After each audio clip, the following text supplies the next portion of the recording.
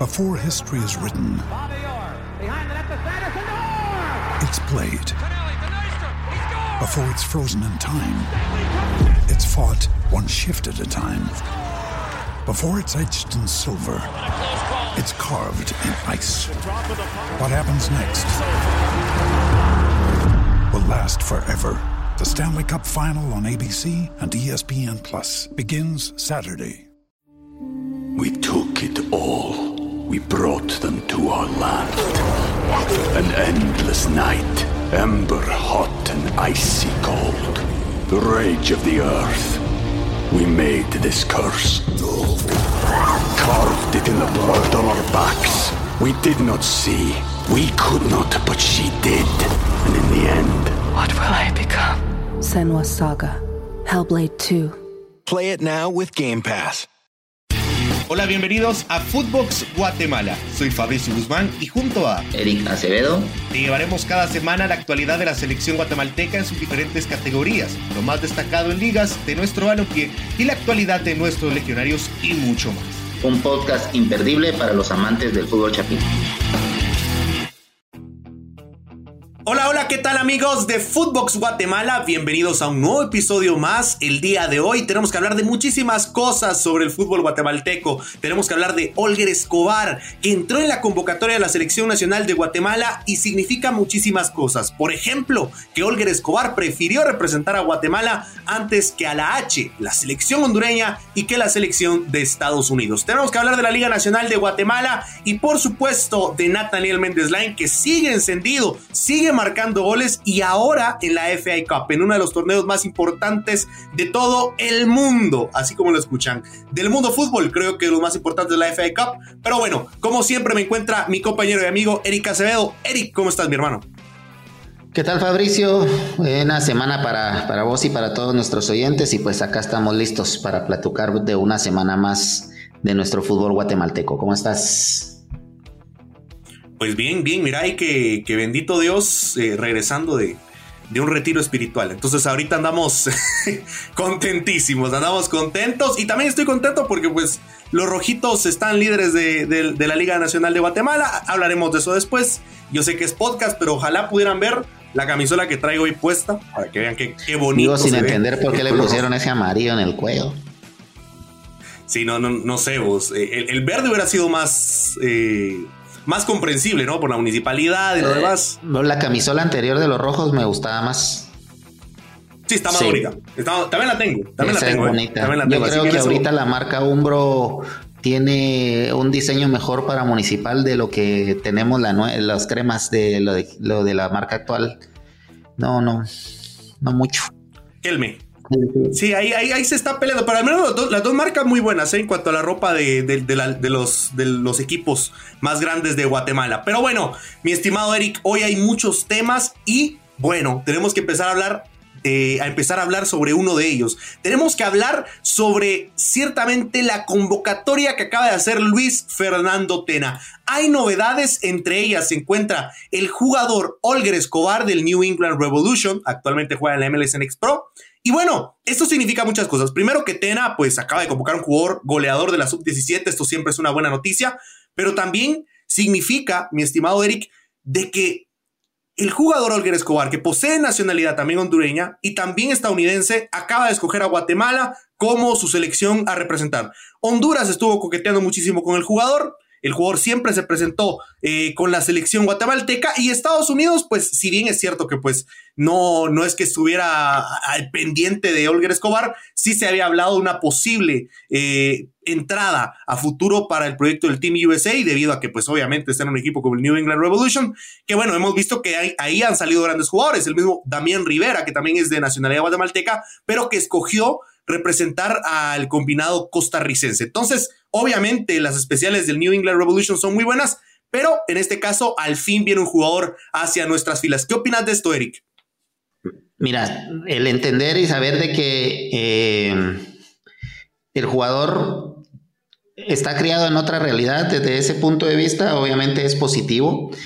Esa ha sido la estrategia que ha utilizado la FEFUT, no solo en la selección mayor, sino también ahora lo estamos viendo con las divisiones inferiores. ¿Qué año de nacimiento es Olger, Fabricio? Si no estoy mal, es del año 2006. Ahorita te confirmo, pero sí es entonces, muy joven. Si es 2006... 2006, sí es 2006. Ok, entonces quiere decir que él va a estar proyectado para la selección sub-20. Exacto. Sí. Ahorita es 17, obvio, pero él va a estar proyectado para la selección sub-20 y el hecho de que lo convoque Tena, pues va a servir, por supuesto que va a servir para empezarlo a ver, principalmente eso es lo que quiere el entrenador, empezar a ver las opciones. Aunque te soy sincero, no estoy tan seguro que vaya a ser un jugador que vaya a necesitar y utilizar Tena. O sea, es positivo para el futuro, pero no estoy seguro si vaya a ser un jugador que vaya a utilizar Tena como protagonista para la eliminatoria a partir del próximo año. O sea, son 2 años de eliminatorias. Ahorita es 2006, quiere decir que ahorita tiene 17 años o cumplió 17 años. O sea, sí compartís conmigo en que lo que tiene Tena es verlo, darlo obviamente para la 20, pero no creo que vaya a ser un jugador que vaya a tener demasiado protagonismo para la selección, para los partidos de la eliminatoria. Exacto, más que todo creo yo que quiere darle escuela, ¿no? Así se trabaja en selección nacional, así vas a trabajar en la sub-20, probablemente con más presión porque quieres pasar una Copa Mundial, entonces creo que eso es lo que va a hacer Tena con esta convocatoria. Y sobre todo venir y conocer el entorno, conocer el país, componer los jugadores, conocer, como decís, cómo trabaja las selecciones. Yo creo que es familiarizarlo con el entorno de la selección nacional, conocer cómo es que funcionan las cosas acá, y creo que eso es lo que va a buscar Tena con Olger.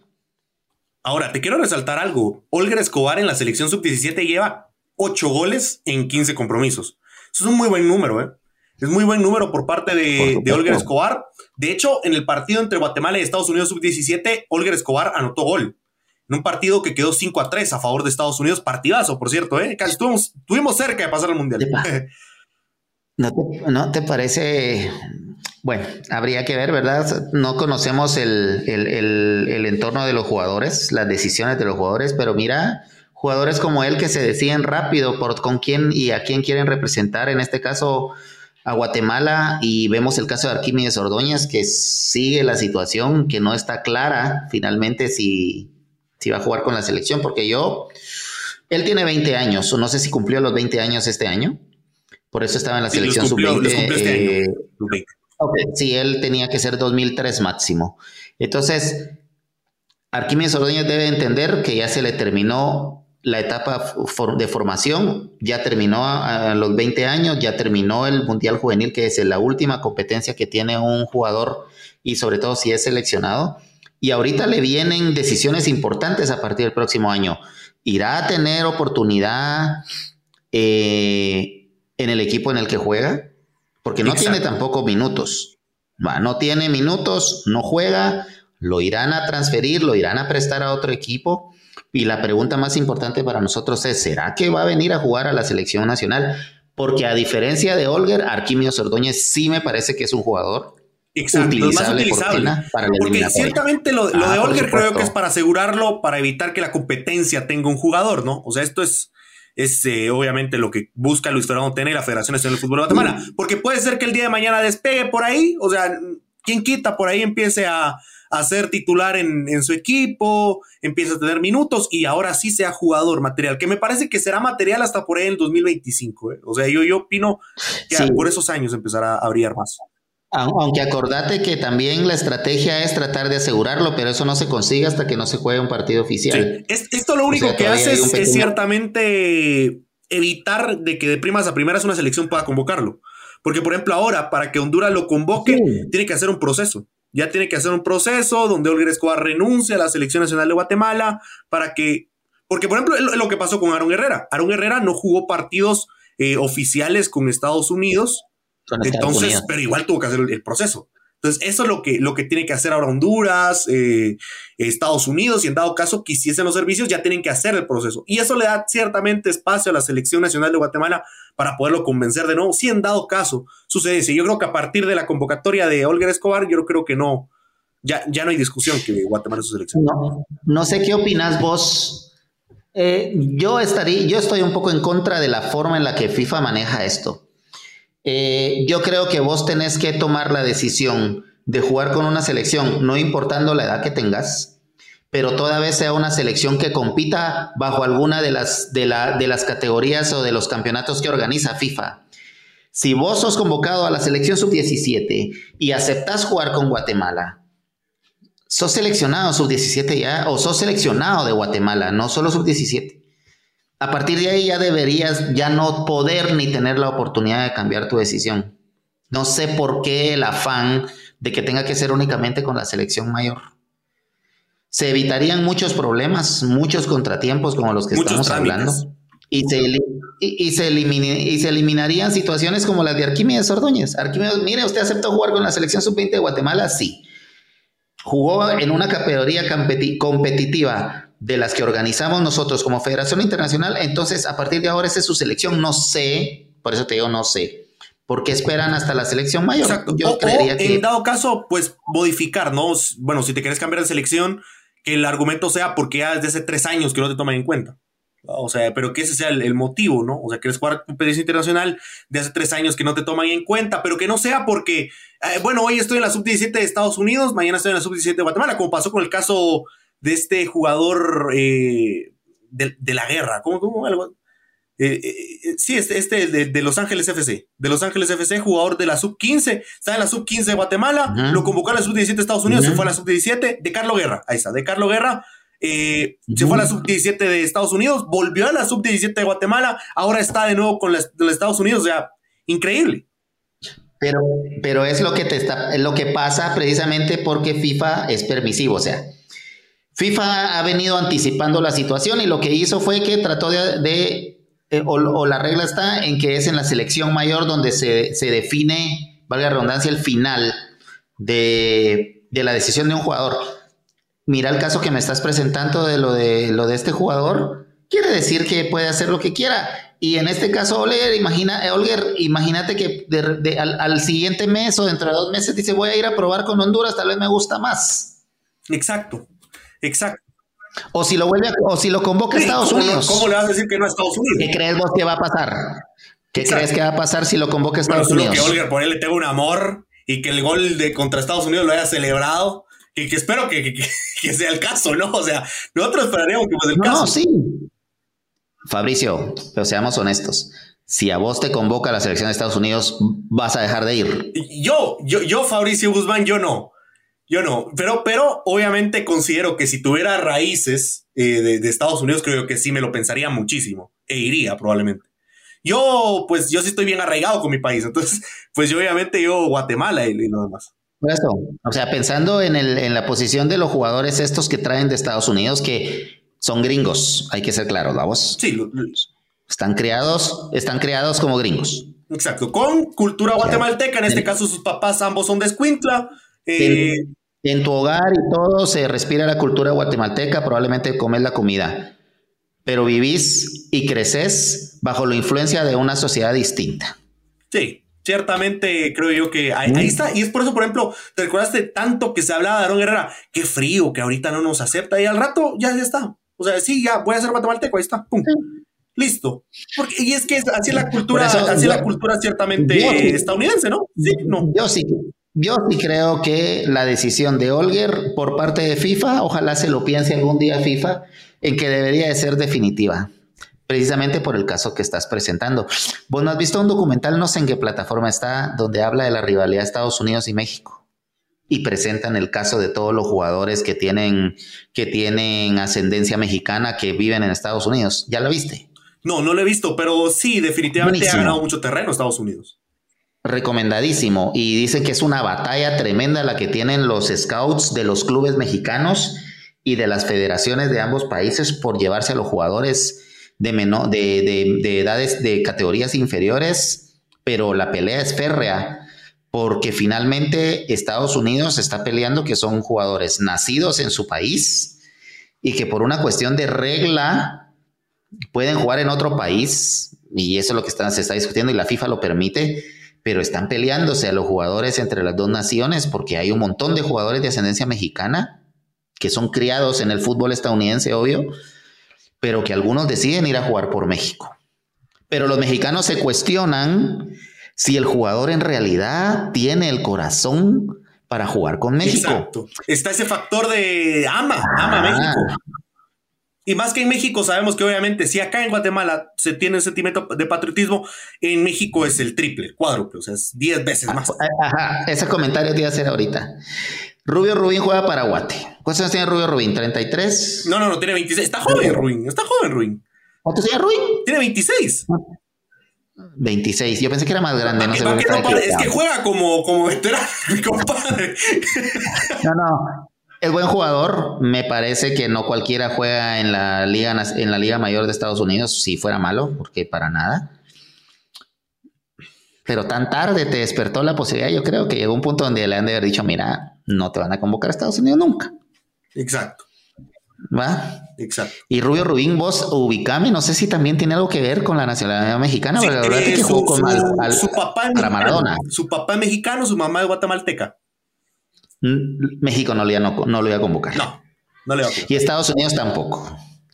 Entonces le han de haber dicho, mira, Rubio, Guatemala es lo que te queda para jugar una eliminatoria al menos o dos y para poder tener esa sensación de jugar para una selección nacional que es el sentimiento máximo que puede tener cualquier deportista, aunque seas jugador del Real Madrid, pero nada se compara a jugar con tu país.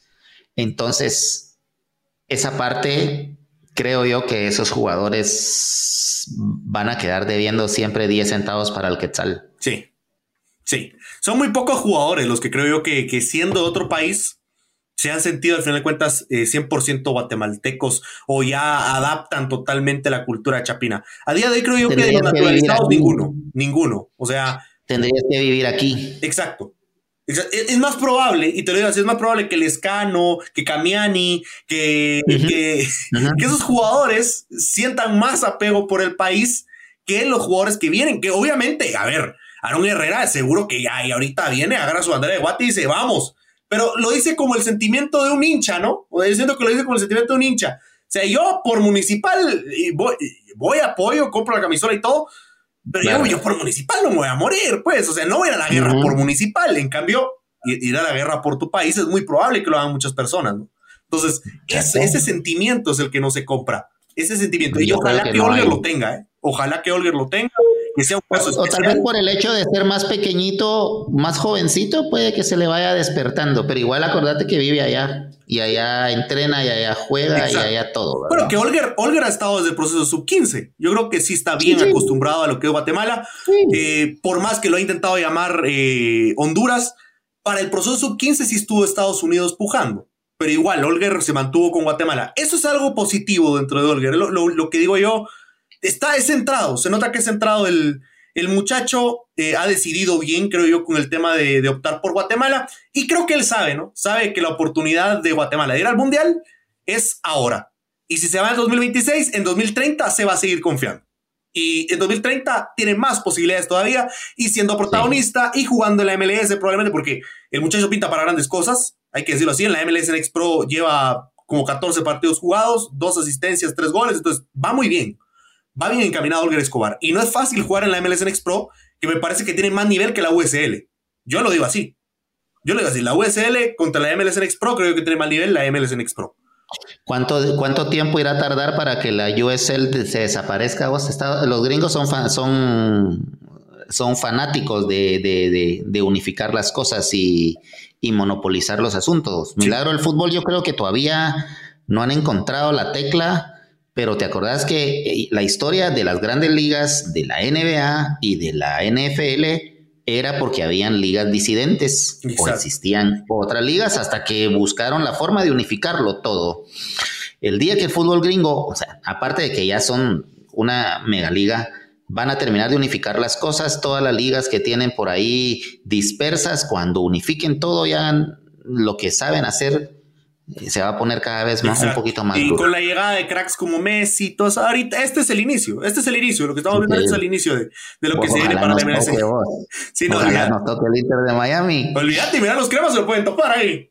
Por eso, imagínate cómo es ese estadio. Qué lindo sería que Messi ya le marcó 3 pepinazos a Ricardo Jerez, y que ahora lastimosamente Freddy Pérez va a ser el... Pero mira, cuando llega otro récord, tal vez le manda ese... ¿No viste que le mandó trofeos a cada arquero que le marcó gol cuando iba a su gol 700? Lo de Budweiser. Exacto.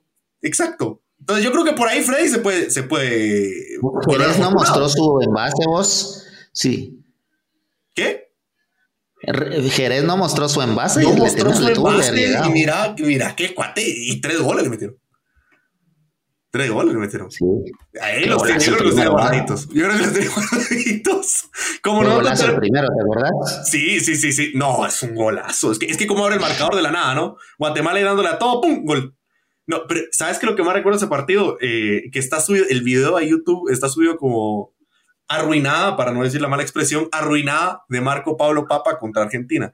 ¿Recuerdas esa jugada donde Marco Papa? Como pobre Papa. Se resbala, pobre Papa, era el gol. Y no estaba en offside. Yo creo que línea marca offside por buena onda. Porque no estaba en offside cuando le dan el pase. Estaba habilitadísimo para marcar el gol. Es increíble la influencia que tiene un jugador sobre todo. Mira, la mitad del estadio llegó con camisa de Argentina, pues, o sea. Sí. Triste también, ¿no? Porque debería haber un poquito más de identidad en ese aspecto. Debería haber un poquito más de identidad. La identidad que le exigimos a Olger, nosotros deberíamos tenerla acá. Es que nos enfrentemos a Argentina, a Brasil, a quien sea. Vos, pero ya viste que hasta los brasileños le van a Argentina también, a veces. Pero fíjate que, ¿sabes qué? Es este fenómeno Messi. Y yo creo que lo vamos a empezarlo a ver. Y vamos a empezarlo a ver en retrospectiva dentro de unos 5 años, creo yo, ya cuando se retire. ¿Ves murales de Messi en favelas de Río de Janeiro? Vos, eso no sucede en Argentina. Es imposible que haya algo de Neymar, por decirte algo. Exacto, no, impensable, ni con Maradona creo que hubo. Ni con Maradona. Es que ese fenómeno creo yo que está pasando ahorita, pero no, yo creo que todavía no lo dimensionamos porque todavía Messi no se ha convertido en la leyenda, ¿no? En aquel jugador ya retirado, en el que le vas a hablar a tus hijos y a tus nietos, todavía no se ha vuelto. Sí. Cuando se vuelva, ahí creo yo que vamos a mitificar aún más la imagen de Lionel Messi, que de por sí ya está mitificada, ¿eh? Pero bueno, pasamos a hablar ahora sí de nuestra bella y hermosa Liga Nacional de Guatemala, no sin antes hablar, recapitular lo que fue la convocatoria de la Selección Nacional de Guatemala. Coca Castellanos, Ardón, Santis y el Chaco Jiménez de Antigua. El Flaco Martínez, Pedro Altán, Caballito Morales, Alejandro Galindo y Marco Domínguez de Municipal. Jonathan Pozuelos y Esteban García de Misco. Freddy Pérez, Diego Santis por parte de Comunicaciones.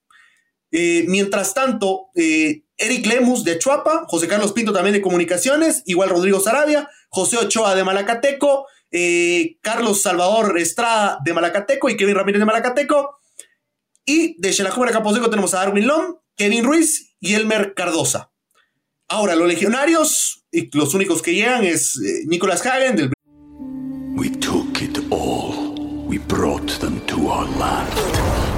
An endless night, ember hot and icy cold. The rage of the earth. We made this curse. Carved it in the blood on our backs. We did not see. We could not, but she did. And in the end... What will I become? Senua's Saga. Hellblade 2. Play it now with Game Pass. Neisha King, que pues ciertamente por la situación que está atravesando Israel, obviamente estará en la convocatoria. Veremos si juega, dependiendo de lo que pase. Y el caso de Olger Escobar. Estos son los convocados. Para no tardarnos más, ¿quién faltó y quién crees que sí se merecía su llamado? Y es que, ¿sabes qué pasa? Que va en función también de lo que se viene. Recordad que los partidos se votaron. Entonces, sí, prácticamente va a ser para ver a los jugadores. Y mira, ¿y sabes quién va a jugar? Viste que se había rumoreado de que Guatemala iba a jugar con Rusia, ¿no? Que ellos habían rechazado el partido. Ahora Cuba va a ser la que va a jugar con Rusia. Imagínate. ¿Y quién votó el juego? Guatemala. Guatemala fue el que denegó el juego. ¿Y será que Tena no quiso jugar? Es que yo creo que no fue cuestión de Tena, es cuestión de la liga que dijeron que tenían que cumplir con los... Pero igual, mira, o sea, la verdad es que ahí la federación debería sentarse mejor, ¿eh? Es diferente. Es difícil y es un tema complicado. Ya lo has mencionado vos en otro momento, pero no puedes desperdiciar la oportunidad de jugar con Rusia, definitivamente. O sea, no es una superpotencia mundial, pero sí es un equipo de segunda línea tranquilamente. Sí, o sea, definitivamente Rusia en actuaciones en el Mundial ha hecho muy buenas, ha estado en semifinales, en cuartos de final, o sea, es una selección que ha estado, pues, o sea, mejor que cualquier selección de CONCACAF, en definitiva. O sea, por supuesto. no puedes negar que yo creo que... Y yéndonos a la convocatoria, me parece Bueno, te voy a decir la palabra. Yo siempre fui defensor de Chava Estrada. A mí siempre me gustó. Me parece que en las selecciones juveniles siempre jugó bien. Pero no sé, siempre en momentos puntuales Chava con el club tuvo sus momentos difíciles donde no logró consolidar su buen momento que siempre tuvo en los anteriores equipos o en la misma selección juvenil, y el par de veces que se le dio la confianza para poder tomar el lugar de central o ser uno de los centrales de comunicaciones no le fue bien, y parece ser que su lugar es el occidente del país, porque ahí es donde tiene sus mejores actuaciones, donde vuelve a recuperar su nivel hoy, unos años después. Pero es un premio para Chava Estrada que lo convoque Tena nuevamente, y veremos a ver cómo le responde, porque yo sigo creyendo que Chava Estrada siempre fue un jugador con muchas condiciones, pero a veces la mala suerte o a veces es tan puntual los errores en el fútbol que te terminan condenando a no poder continuar en esa senda, en ese ascenso que puedas tener en tu carrera. Y otra cosa que te quiero resaltar, el nivel defensivo que ha tenido Malacateco en estos partidos de Liga Nacional, salvando obviamente la goleada que sufrió recientemente, ha sido positivo. O sea, Malacateco ha sido un equipo sólido en todas sus líneas. Y a ver, viendo que obviamente hay jugadores que ya no están dando la talla dentro de selección nacional, toca probar a más jugadores defensivos. Muchos van a decir, Chava, no sirve, ¿para qué lo...?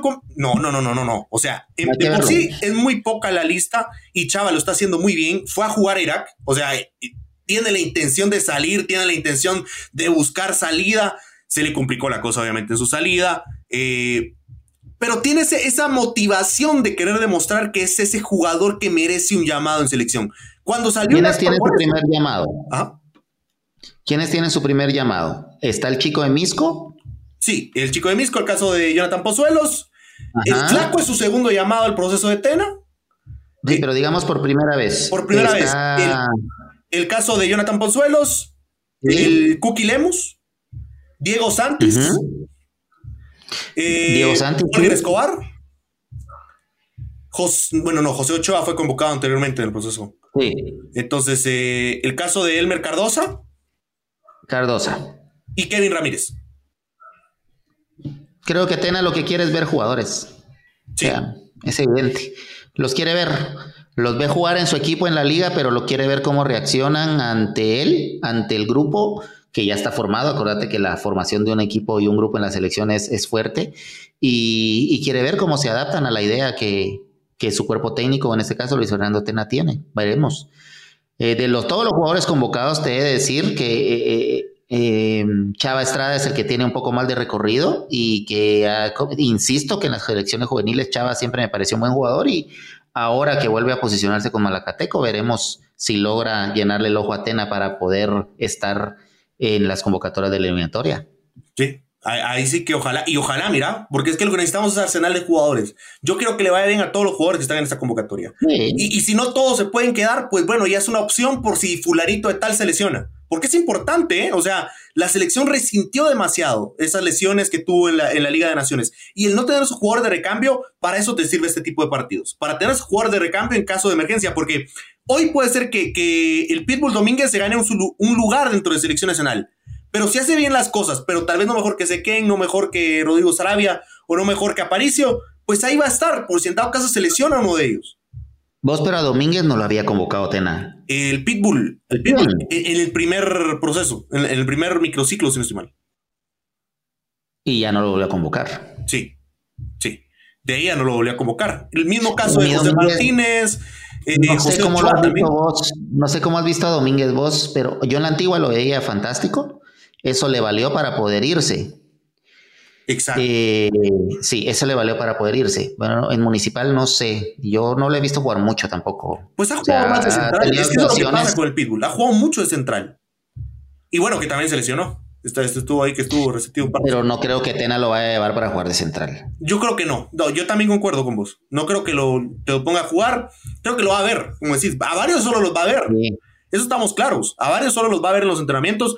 Yo creo que Flaco sí juega. Creo que Martínez sí juega. O sea, es que Slom o Martínez, 45 minutos cada uno, o los últimos 20 minutos lo juega Martínez, pero juega. Sí, porque los dos. Sí. Sí, ahí está. Dice, Eso es lo que mira, lo que pasa es que Pitbull también tuvo problemas con el pasaporte de su hijo en Costa Rica y llegó tarde a un microciclo con Tena. Ese fue un factor por el cual no... Llegó tarde al microciclo. Entonces eso le afectó obviamente. Pero bueno, pasemos ahora sí a Liga Nacional de Guatemala. Shela en debacle. Los dos grandes siguen respirando, siguen diciendo, hablen de nosotros, que aquí estamos de líderes. Así está básicamente los dos equipos grandes. Y bueno, lastimosamente, Xelajú y Camposeco, ahora son ellos los que tienen que comer un poquito de sus palabras, diría Marini Villatoro. Tienen que comer un poquito de su propia cucharada de medicina. Hace tiempo echaba en cara a Marini sus resultados en Liga Nacional, el campeonato. Ahora, pues creo yo que todos los demás están echando en cara sus malos resultados. 10º lugar de la tabla, Eric. 10º lugar con tan solo 4 victorias, 3 empates y 6 derrotas. 9 goles a favor, 12 en contra. 15 puntos a 1 punto de zona de descenso. Te voy a decir raro. Hace algunas semanas hablamos de Shela y creo que me como mis palabras porque yo pensé que Shela iba a terminar de levantarse al final. Primero es el campeón. A Marini es el entrenador consolidado porque ya cuando dirigiste y sobre todo cuando sos campeón das un salto de calidad siempre. Y se esperaba que Shela lo diera en este momento y no sé qué le está pasando. No sé si las lesiones lo están perjudicando un poco o no sé si intentó incluir a otros jugadores dentro del plantel y darles más oportunidad para poder encontrar también el rumbo con otros jugadores. Exactamente no lo sé. Pero la idea de Marini Villatoro con todos sus equipos y que regularmente son equipos bastante equilibrados, por eso te digo, me parece raro lo que le está pasando a Shela este torneo. Yo creo que, bueno, así como es el torneo, todavía le va a dar el chance de poder entrar, porque con un par de victorias se pone otra vez ahí cerquita, pero está difícil, o sea, jugando así todavía es mucho peor. Sí. Y ahí sí concuerdo con vos al 100%. Al final de cuentas, si sigue jugando mal el equipo de Shela, yo creo que lastimosamente no va para buenas cosas. Y se le va terminando a complicar su clasificación a la fase final. Cada vez quedan menos partidos. Cada vez quedan menos. Mira, pues, Shela es de los equipos que tienen un juego menos. Tiene 15 puntos. Y estás hablando que Guastatoya, que es el 6º lugar, que tiene 14 juegos, está con 19. O sea, también para Shela, Amarini sabe que con un par de partidos se mete otra vez. Exacto. Sí, por eso el sistema mismo lo permite también. Yo creo que Shela va a terminar de acomodar las cosas. Para mí, no sé qué opinas vos, pero a pesar de cómo va Shela en este torneo, para mí Shela es más que Guastatoya, que Zacapa y que Misco. Es un equipo más peligroso. Sí. O sea, sabemos que a Marini en las fases finales es donde crece. Recuerda cómo quedó campeón con Guastatoya. O sea, viendo la lista, viendo la tabla, estoy hablando de Guastatoya, Zacapa y Misco están arriba de Shela y Cobán, pero Cobán también me parece que es un caso similar al de Shela. Pero me vas a decir que Guastatoya, Zacapa y Misco son más que Shela. Sí, no, definitivamente no. Estás hablando del inclusive hasta para la misma competencia, sabes que una llave con Shela, ir al Mario Camposeco es jodido. O sea, a Marini en esta instancia lo único que le queda es apostarle a acumular los puntos que le permitan clasificar y sabe que la liguilla o la fase final es el reinicio de un nuevo torneo. Ahora, Eric, te tengo una pregunta. Si Shela no llegase a pasar, porque estamos viendo que hay posibilidades amplias para clasificar a la siguiente ronda, o sea, si hablamos del 8º lugar, está solamente 1 punto, Shela. 1 punto del 8º lugar. O sea, puede pasar. Si no se llega a meter a la fiesta grande, ¿se debe ir a Marini de Xelajú Camposeco? No. ¿Cómo cuesta encontrar buenos entrenadores y que te equilibren a tu grupo y que te equilibren al equipo? Y aparte, creo que Marini tiene, ¿quién te hace campeón? Marini tiene el crédito. Shela es el campeón. Primero es el campeón. Segundo, creo que con ese título Amarini tiene el crédito suficiente para replantear las cosas y terminar la temporada en el clausura 24 con la idea que él tiene. Creo que Amarini es muy capaz de poderlo replantear, de poder reorganizar el equipo y volverlo a poner en la senda del triunfo en el 2024. Inclusive ahorita te diría yo, con un par de ajustes o algunos ajustes, viendo la capacidad de que tiene Amarini, puede regresar y volver a competir. Yo como dirigente Shela, a mí me gustan mucho los trabajos a largo plazo y sobre todo cuando ves que los grupos se van consolidando. Ser campeón en la primera temporada no es fácil. Puede ser un espejismo, pero también te dice que el trabajo del entrenador obviamente tiene un peso importantísimo. Yo aguantaría a Marini este torneo, inclusive lo dejaría dirigir, obviamente hay que dejarlo dirigir el Clausura 2024, y ahí podría ser la posibilidad. Es que, como te digo, no sé si te lo voy a comparar. Es como toda la gente de comunicaciones que todo el tiempo están pidiendo la cabeza de Willy y sigo sin entender para qué lo quieren sacar.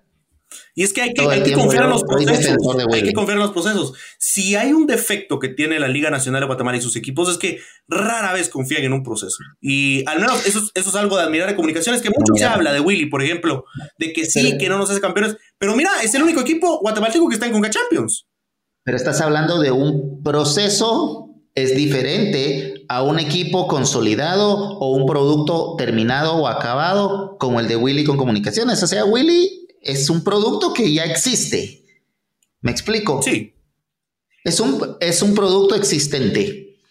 Es un producto terminado, que ya está consolidado y que todos sabemos cómo juega comunicaciones. Y conseguir esa regularidad y sobre todo esa competitividad de manera constante cuesta muchísimo. A veces puedes ganar, como en el año que se gana la CONCACAF, como el año que se recupera el título, que es precisamente contra Municipal, aquel Clausura, y a veces te toca quedarte en la orilla como le tocó ahorita, como nos tocó en la Copa de Centroamericana. Hace 3 fechas, no olvidarás que Comunicaciones estaba en el penúltimo lugar. Y te dije, con 2 partidos que gana está arriba, y hasta de líderes estaban 2 semanas después. Entonces, regresando a lo de Shela, a Marini ya les demostró que es un entrenador capaz y es un entrenador que puede consolidar los grupos. No ha tenido un buen campeonato, pueden ser un montón de circunstancias, pero para mí tiene el crédito suficiente para poder seguirlos dirigiendo. Hay que confiar, debe la afición de Shela y los dirigentes confiar en él en lo que queda del campeonato. Obviamente no lo van a cambiar ahorita, pero le tenés que dar el Clausura 24 todavía. Sí, y ahí concuerdo, hay que darle al final de cuentas el torneo, hay que darle esa esperanza a Shela Camposeco. A ver, bien lo decías, al final de cuentas un campeonato en tu primer torneo es signo de que algo bueno es el técnico. No cualquiera, es que en primer lugar Shela no es un equipo multiganador, o sea, estamos conscientes de los títulos que tiene Shela, ¿no? A la par de Municipal y Comunicaciones. En los grandes se te puede dar que a la primera temporada ganes. Es más fácil. Sí, exacto. En los grandes, el caso de Vini con Municipal, ¿no? Pero estamos hablando que Shela no es un gigante de Guatemala, es un equipo que ciertamente pues sigue teniendo, no llega a romper la brecha de los 10 títulos para considerarlo dentro de los grandes del fútbol guatemalteco, como por ejemplo si se le podría considerar a Aurora si hubiese seguido en Liga Nacional, con el palmarés. Yo a Shela lo pongo tercero, no sé qué pensás vos. ¿A quién? A Shela lo pongo a tercero después de los grandes. Es el tercero. En ese grupito de segunda línea entre la antigua Shela, Cobán, creería yo ahí, Guastatoya, que me parece que es un equipo emergente y producto del tema político, a ver si no empieza a tener problemas a partir del próximo año. Guastatoya me parece que yo no lo metería ahí. O sea, me parece que es Municipal, Comunicaciones, Shela, Antigua y Cobán. Así me parece a mí. Ahora, Guastatoya, pues ha ganado 3 títulos, pero a ver, en primer lugar con Willy Coito Rivera y con Amarini Villatoro, o sea, 2 técnicos muy buenos dentro de la liga. O sea, no han sido ante técnicos ahí patitos, ha sido buenos técnicos. Y ganar títulos con entrenadores, con equipos departamentales no es fácil, vos. No es fácil para nada. No es fácil para mencionas a Willy, si la gente duda de Willy, revisen dirigir un equipo departamental y sobre todo un equipo no tan grande como Guastatoya, porque es más fácil salir campeón con Shela que con Guastatoya. Sí, ahí concuerdo, definitivamente. Entonces, yo sí creo, Shela se equivocaría enormemente si le corta la cabeza a Marini porque no estuvieron bien. Concuerdo. A ver, mi estimado Eric, ¿cómo quedó la jornada? Ahorita vamos a analizarla. La jornada brevemente. Comunicación le gana a Guastatoya 2-1, lo que hablábamos de Guastatoya, ¿no? Y lo que hablamos de Comunicaciones, 2-1 gana a Guastatoya. Shela juega Antigua, lastimosamente Shela pierde de nuevo en su casa, y eso que el episodio pasado pronosticábamos que Shela tenía que ganar, ¿no? Lastimosamente perdieron ante Antigua. Coatepeque perdió ante Zacapa, los gallos de Zacapa siguen vivos y siguen arriba. Mientras tanto, Municipal le ganó a Chinabajul en su casa con marcador de 2-0. Malacateco le ganó 3-2 a Chuapa, y el día de hoy, lunes, se juega el caso de Cobán Imperial ante Misco a las 10 de la mañana. Para el momento en que se publica este podcast, probablemente haya finalizado el partido, aunque obviamente esto no cambiará mucho la tabla. Fabri, solo una pregunta. A ver, ¿Comunicaciones sigue teniendo un juego atrasado? Comunicaciones sigue teniendo un juego atrasado. ¿A Chuapa también? A Chuapa también. Zacapa también. Zacapa también. Cobán también. Misco, Shela también. A pesar del partido de hoy, va a seguir teniendo uno atrasado. Cobán hoy en pareja. Y Shela y Chinabajul. ¿Cuándo se emparejan esos juegos, vos? Me parece que en la siguiente. El caso de Comunicaciones ya lo empareja el miércoles. Miércoles ya empareja. Okay. Y el caso de Misco lo empareja el domingo. Entonces ahí ya se complementan las fechas, ciertamente. Ahí se complementan las fechas un poquito. Pero bueno, así quedó la liga. Por el momento el líder es Municipal. Repasaremos la tabla brevemente. Último lugar Coatepeque, 11º Chinabajul, 10º Shela, 9º Cobán Imperial, 8º Misco, 7º Zacapa, 6º Guastatoya, 5º Malacateco, 4º Comunicaciones, 3º Achuapa, 2º Antigua y 1º Club Social y Deportivo Municipal. En puntaje, Municipal 25, Antigua 24, Achuapa 23, Comunicaciones 22, que ojo, si ganan su siguiente partido, en la fecha atrasada que tienen justamente que jugarán el día miércoles, empatarían en puntos con Municipal. Entonces sería coliderato ahí. The world's most exciting podcast, home of borders, language, culture. And here he is, New York Times best-selling author and National Radio Hall of Fame inductee, Michael Savage. I'm Michael Savage, host of the Savage Nation podcast, home of borders, language, and culture. Hear my new podcast each week as I speak with top guests from around the world. Right now we have over 700 shows in our library, featuring interviews with world leaders, scientists, faith teachers, and more, including President Donald Trump, Prime Minister of Israel, Ehud Barak, Edward Teller, the father of the hydrogen bomb, Jerry Falwell, and so much more conversations and commentary you cannot find anywhere else. Other guests have included Samuel Cohen, the father of the neutron bomb, Breitbart's Alex Marlowe, the great author Peter Schweitzer, Colonel Douglas McGregor. Be here or be nowhere. The Savage Nation Podcast. Catch the Michael Savage Podcast on all podcast platforms every Tuesday and every Friday. Lo que tendrá el conjunto crema de ganar su siguiente partido. Será vital ver qué es lo que pasa, y creo yo que se va a cumplir lo que hablábamos, ¿no? Ciertamente la liga se va a definir un poquito el líder con el caso del clásico. Ahí se va a ir definiendo.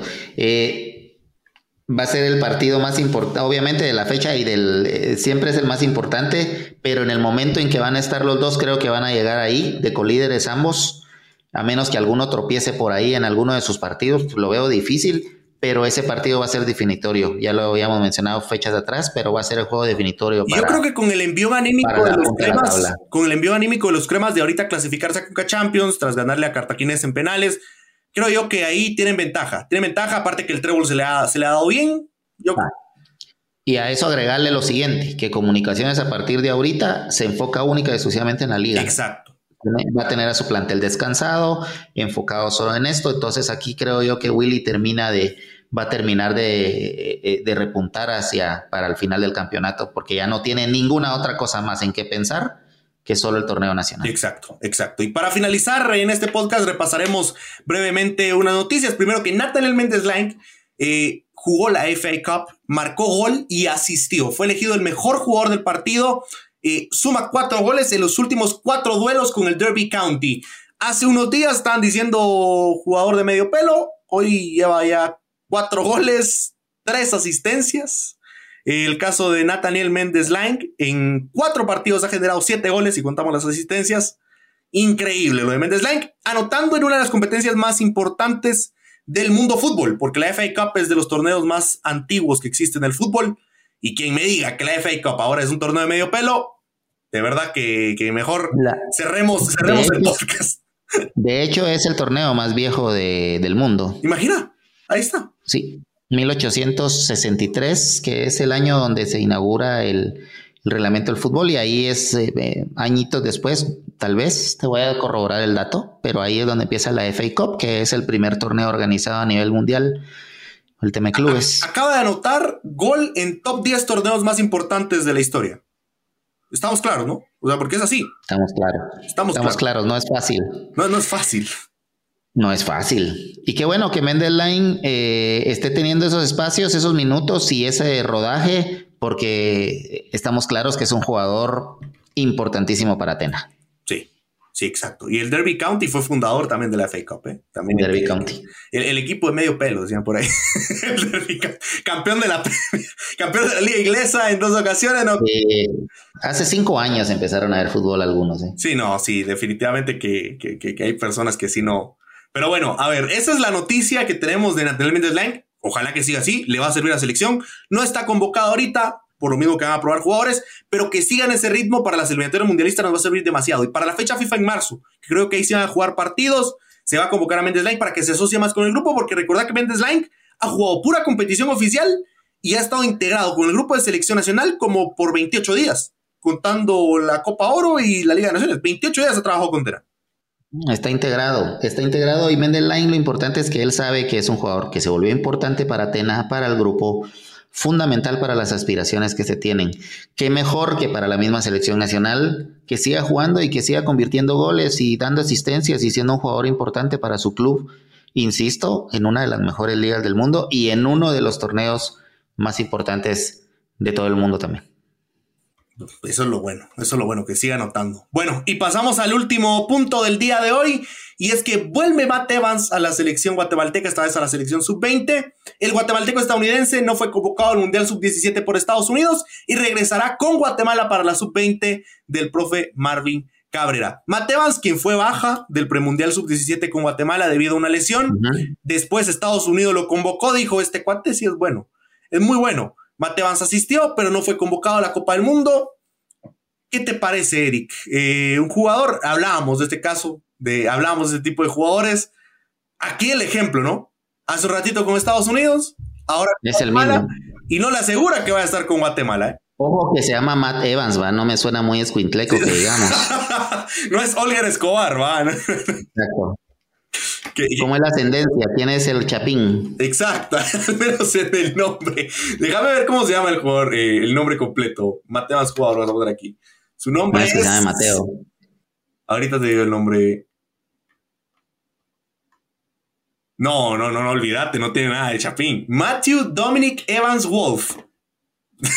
Ok, entonces, ¿de dónde tiene la ascendencia chapina? De la abuela, supongo, porque de la abuela, estoy muy seguro que de la abuela, porque no tiene apellido latino, ni por parte de la madre, ni por parte del padre. Evans Wolf suena a actor de... Nos estás juntando al caso de Evans, el Chris Evans, y Wolf, Mark Wolf, hay dos estrellas de Hollywood, tenemos apellidos 2 estrellas de Hollywood, o sea. Sí, no sé. Y ahora me sorprendes porque no estaba tan seguro. Yo pensé que era por uno de los padres, por lo cual podías acceder a la nacionalidad, pero aquí estamos hablando de que los padres, ninguno tiene que ver con Guatemala, o sea, de manera directa. Estás hablando del abuelo, pero ¿hasta dónde? ¿Hasta qué? Hasta el abuelo se puede. Hasta el abuelo llega. Sí, Chucho López así fue, por medio del abuelo. El caso de Mendez-Laing, la mamá también era guatemalteca, pero se inició el proceso por la abuela. Después se descubrió en el camino, se descubrió que también la mamá era guatemalteca, ¿no?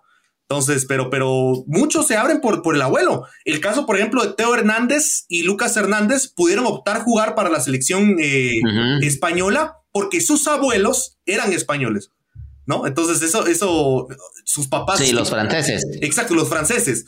Sus papás crecidos en Francia, nacidos en Francia, con el apellido Hernández, ahora, a partir de sus hijos, ya no pueden representar a España, Ya no pueden representar a España porque ya pasaron las 3 generaciones. Ya serían sus bisabuelos fueron españoles.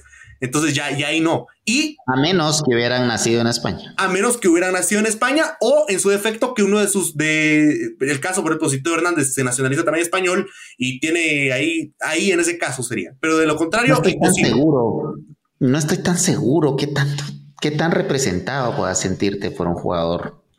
Sí, no. Pero bueno, mira, una buena noticia, un jugador muy bueno, muy bueno. Mateo seguro que sí. Juega en Los Ángeles FC, ha sido convocado con el equipo mayor, ahorita está en la MLS Next Pro, lleva 12 partidos jugados, un gol, una asistencia en la MLS Next Pro, 17 años, juega como contención, como mediocampo ofensivo, todas las funciones del mediocampo las cumple. Entonces, eso muy bien. Matt Evans, jugador vital del proceso de Marvin Cabrera en la sub-17, se lesionó en un partido ante Canadá y por eso no jugó el premundial. Pero Matt Evans era español al menos. ¿Ah? Hablará español al menos. Y ojalá. Ojalá. Mira que Arquímedes no habla español, Arquímedes no habla español. Nada. No. Nada. La palabra que inicia con C era de risa cada vez que la mencionaba. Exacto. Ahora Olger me parece que sí habla español. Olger Escobar, sí habla español. Esas son cosas, son cosas que hay que ver. Arrancando por el nombre, ¿no? Por eso yo no lo oía muy escuitleco. No, el otro Olger Escobar. Vamos a buscar a Olger Escobar, nada más para finalizar aquí el podcast con buen ánimo, ¿no? Es Olger Armando Escobar Real. No, este es más. No, él sí. Este sí es Chapín. Este sí. Zona 5. Ahí está, pero es que escucha el nombre. O sea, Olger Armando Escobar Real. O sea, estoy seguro que lo pronuncia bien su nombre también. Ahí no hay pierde. Sí. Ahí no hay pierde. Ahora comparémoslo con Matthew Dominic Evans Wolf y ya nos daremos cuenta. Pero bueno. Traducirlo a Lobo, el final. Exacto. Lobos, exacto. Sería Mateo Domingo. Sería Mateo Domingo. El Evans, no sé cómo traducirlo. Mateo Domingo Evans Lobos, ahí está. Es lo más parecido a un nombre latino que podemos ponerle. Evaristo. Exacto, bueno, ahí está. Bueno, el caso de Mateo, ojalá que le vaya muy bien con la selección guatemalteca y por supuesto que represente bien al combinado sub-20. Ojalá que pasen al mundial, que hagan lo que tengan que hacer, pero que después se queden. Es que si no va a ser otro Arquímedes Ordóñez. Tampoco es que nos sirva mucho estar pasando al mundial de sub-20 y estamos nutriendo a jugadores después para darse a los Estados Unidos, que tiene su derecho Estados Unidos de tener sus jugadores, pero le estamos dando fogueo, estamos convirtiéndonos en Estados Unidos B, y no es el chiste tampoco. Así es. Arquímedes Ordóñez ya que se le está acabando el tiempo. Sí. El 1 de enero del 2024 o viene a Guatemala o no va a jugar con nadie. Exacto. Ahí está, en la próxima fecha FIFA, venís papadito o no venís. Así de sencillo. O no venís. Y creo que ahí puede ser también un medio de presión y darle punto y final al tema de Arquímedes por parte también de la misma federación. O sea, te vuelvo a convocar una vez más porque ya se te terminó la edad juvenil y ahorita tenés que venir y decidir si venís a jugar o no venís. Exacto. Si te negas, no hay clavo, pero ya no te tomamos en cuenta. Ahí está. Y ya se acabó. Ahí está. Pero bueno, mi estimado Eric, ¿cómo te traducimos el nombre vos? Inglés ahí para. No, Eric sí, Eric. Sí es. Ahora Acevedo, vamos a buscar ahí uno más gringo a la próxima. Ese sí, nada. Yo sería. Ese sí es zona 21. Yo sería Fabrice Goodman. Voy a ser yo ahorita. Ya no soy Fabricio Goodman. Fabrice Goodman. Goodman. Ajá, Goodman. Fabrice. Ahí estamos. Bueno, Eric, un placer haber estado con vos una vez más en el podcast. Fueron los temas del día de hoy. Espero, como siempre, que les haya gustado. Agréguenos a sus favoritos. Recuerden estar pendiente todos los lunes a escuchar nuestro podcast. Y por supuesto, Eric, invitaciones al final. Ahí dicen que vas a organizar unos 15 años. Invita a todos los que están escuchando el programa. Los invitamos a todos. A que nos sintonicen. A los 15 no. A los 15 no. Todos los lunes. Ahí está, bueno. Entonces será en una próxima. Gracias, Eric, por haber estado y nos veremos en la siguiente. Chao, que Dios los bendiga.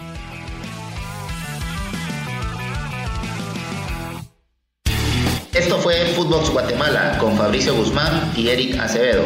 un podcast dedicado a todo el fútbol guatemalteco. Un lugar en donde cada episodio palpitarás el presente del equipo de todos, nuestras ligas, el caminar de nuestros legionarios y todo lo que necesitas saber para empezar con la semana con el corazón en azul y blanco.